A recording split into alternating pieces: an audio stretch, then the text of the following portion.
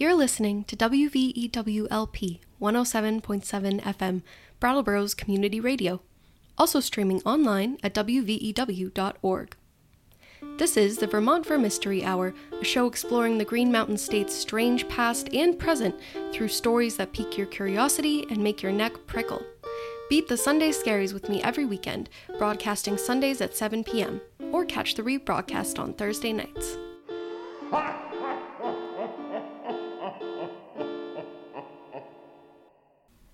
The opinions expressed on the Vermont Vermystery Hour are those of the host and guests and don't necessarily reflect those of WVEW 107.7 FM.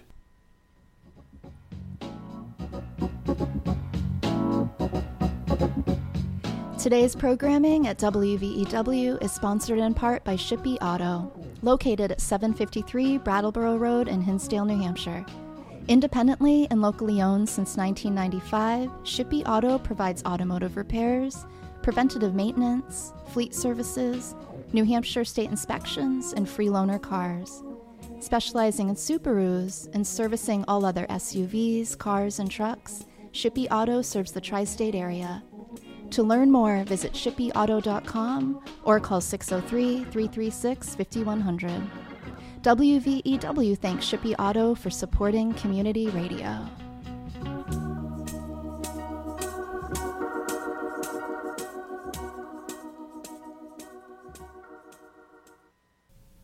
Every October, the city of Salem, Massachusetts becomes Halloween capital, USA.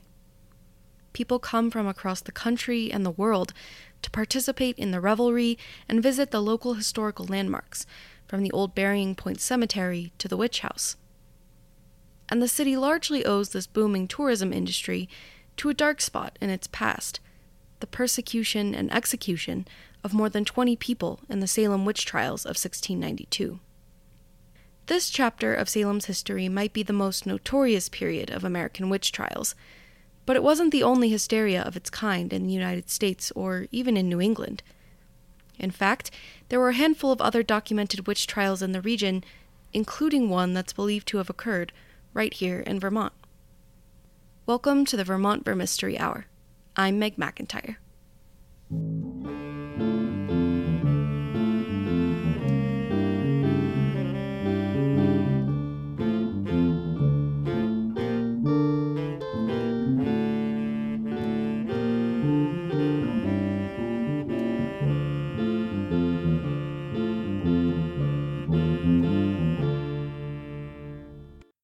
Pownal, Vermont is a sleepy town of about 4,000, nestled in the very southwest corner of the state. Bordering New York and Massachusetts, the town is built on the banks of the Hoosick River and flanked by miles of lush forest land that's intersected by a section of the Long Trail. One of Pownal's first prominent families were the Kriegers, a family of Dutch settlers who came to Vermont in the early 1730s. They were squatters who settled on land not yet claimed by other colonizers, and built a grist mill on a plot at the foot of a cliff near the river. We use Krieger rocks when we're giving directions. You go past Krieger rocks, that kind of thing. So Krieger rocks is in our vocabulary for sure. That's Joyce Held of the Pownal Historical Society. She told me the Society's research indicates that the Krieger family was likely at the center of the witchcraft accusations in Pownal and the ensuing trial, which is thought to be the only one of its kind in Vermont history. Most of what we know about the Pownal witch trial comes from two historical accounts written in the 1800s, one by T.E. Brownell and the other by Grace Greylock Niles. Joyce says historians believe the trial may have occurred in the late 1760s, but because no exact date or even year has been confirmed, the identity of the accused witch, Widow Krieger, also remains somewhat of a mystery. The stories could be referring to Margaret, the widow of family patriarch Johann Krieger, who died in 1785, or they could be about the widow of Johann's son, Hans, who passed away in 1765. Whichever woman it was, her status as a widow was likely part of the reason she was accused of being a witch. The account continues that after the death of her husband, the widow Krieger, was subject to intolerable inquisitiveness and an unparalleled speaking about by neighbors. And then it wasn't long before Someone accused her of having extraordinary powers, and then witchcraft was claimed. Why did they claim she was a witch? Was it because of envy, or was it because she was now alone and they saw her as a burden to the community? Those reasons were pretty common when women were called witches, but we don't know. Upon her accusation, the widow Krieger was given two options. They gave her the offer of she could choose between climbing a tree or being immersed through the ice in the river. If upon the tree being cut down, she was not killed, she was a witch. Otherwise not.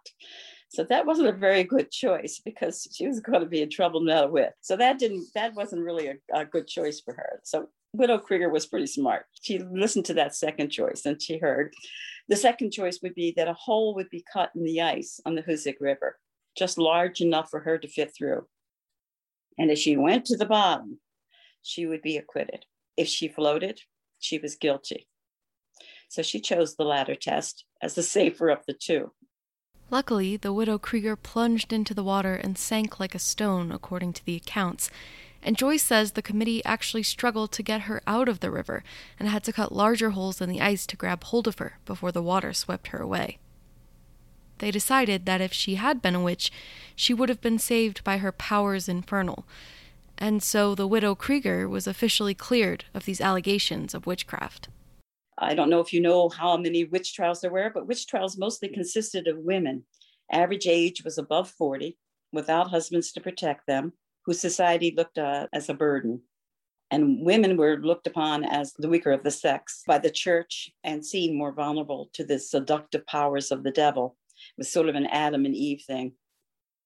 And reasons to be accused ranged from being too poor, too rich, too many children, no children. She bewitched someone, or even the livestock, if the cow stopped producing milk, the witch did it. Or she was domineering or outspoken. I think my husband will acclaim that I'm probably a witch by those allegations. Good news is that the majority of those accused were acquitted. There are similar stories of trials that occurred in the seacoast region of New Hampshire during this period. A woman named Eunice Cole, who lived in Hampton, New Hampshire, was accused of witchcraft 3 times in the late 1600s, according to New Hampshire Public Radio. She apparently had a reputation in the area as a bit of a grump, and used to fight with her neighbors about things like property lines and lost sheep. This eventually escalated to accusations of witchcraft, and townsfolk began to blame Eunice for their personal tragedies. People offered evidence that, amid the death of a young child, they'd heard loud scraping sounds outside, which they believed to be the work of a witch's animal familiar, like a cat. They also pointed to Eunice's witch's mark, a skin imperfection that today would probably be referred to as a mole or another kind of growth. But she was found guilty and sent to prison. And after being released, Eunice would be accused of witchcraft 2 more times. In each, she was found likely guilty, but the court said there wasn't enough evidence to convict her. It's believed she lived out the rest of her life on the town green, and may have been unceremoniously buried in a ditch by the townspeople. Another woman named Jane Walford was tried for witchcraft in the seacoast region in 1656, and, like Eunice Cole, was accused 3 separate times. Because her husband was an important man locally, and the courts were beginning to tighten restrictions on evidence in witch trials, she was never convicted, but actually successfully sued for slander in 2 of the cases.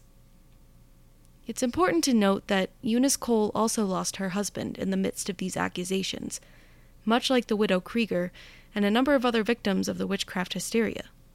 Because women had very little status or power during that time period, they were easy victims of these accusations, and women without a man to protect them were even more vulnerable.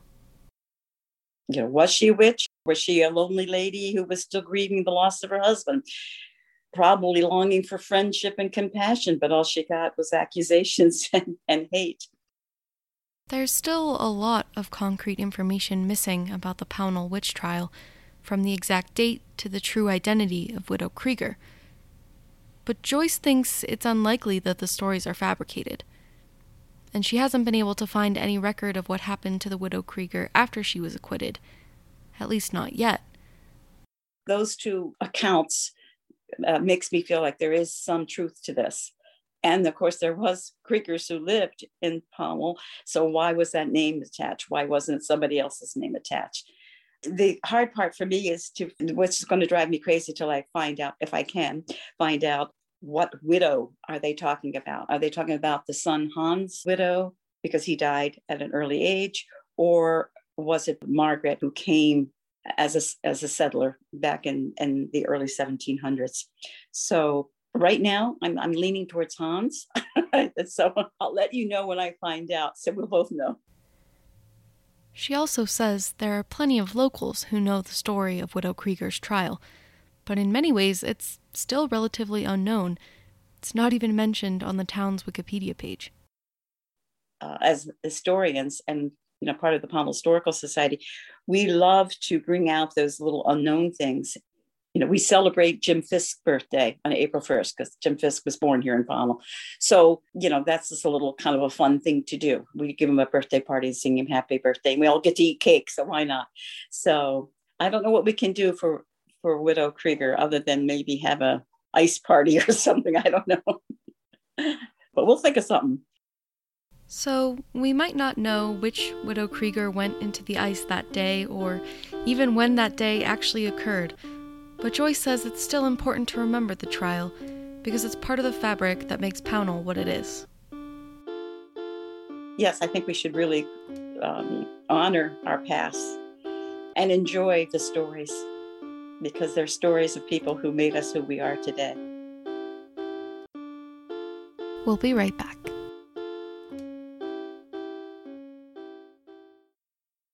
I was originally on the fence about the vaccine. I've definitely been on the fence. Some people are nervous. Right up until today, walking in here, I wasn't going to get it. It's kind of politically charged. We're all trying to do the right thing and figure this out together. But then once I read a little bit about it, after listening to a lot of the professionals, I talked to my doctor. I said, is it safe?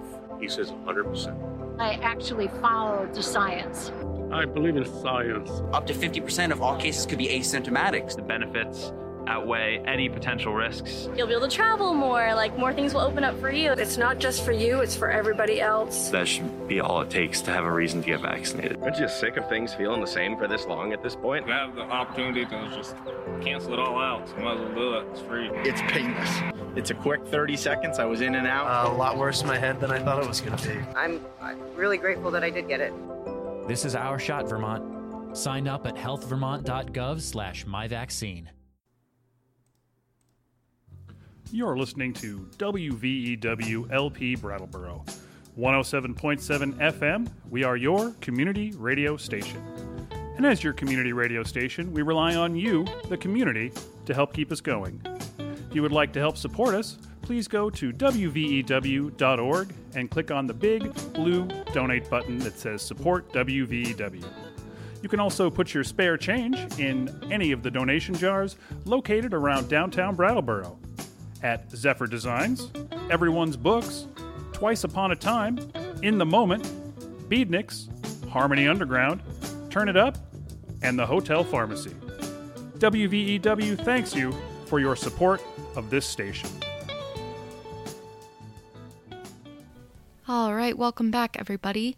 It's time once again for a little weekly review segment I like to call Murder, She Rates.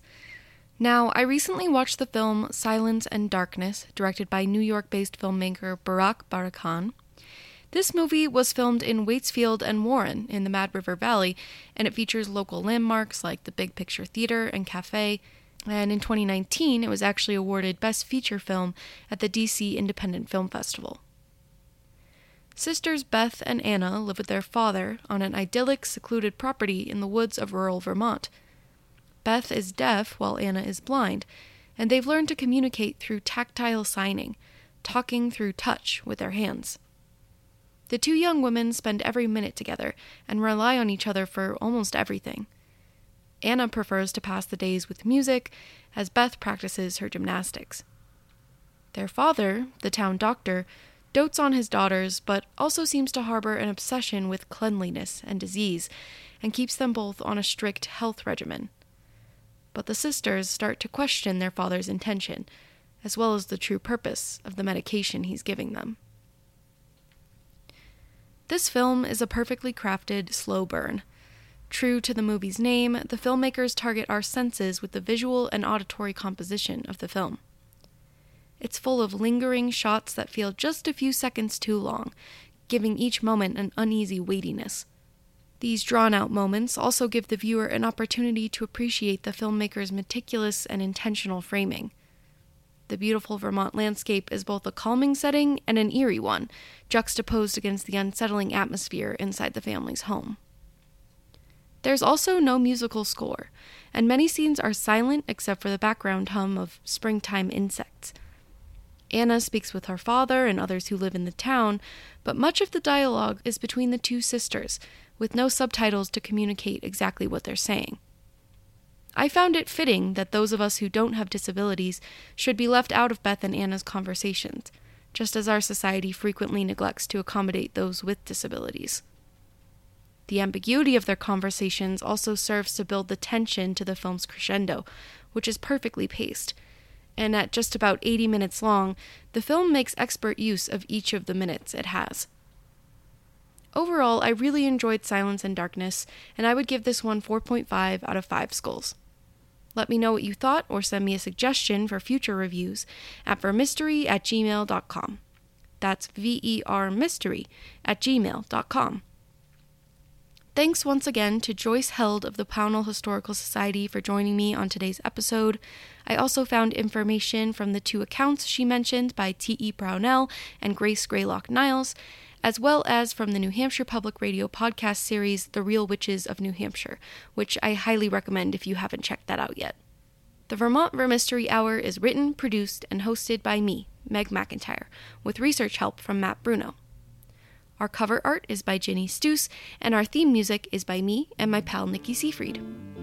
If you like this episode, be sure to find the show on Spotify, SoundCloud, Apple Podcasts, or wherever you usually listen.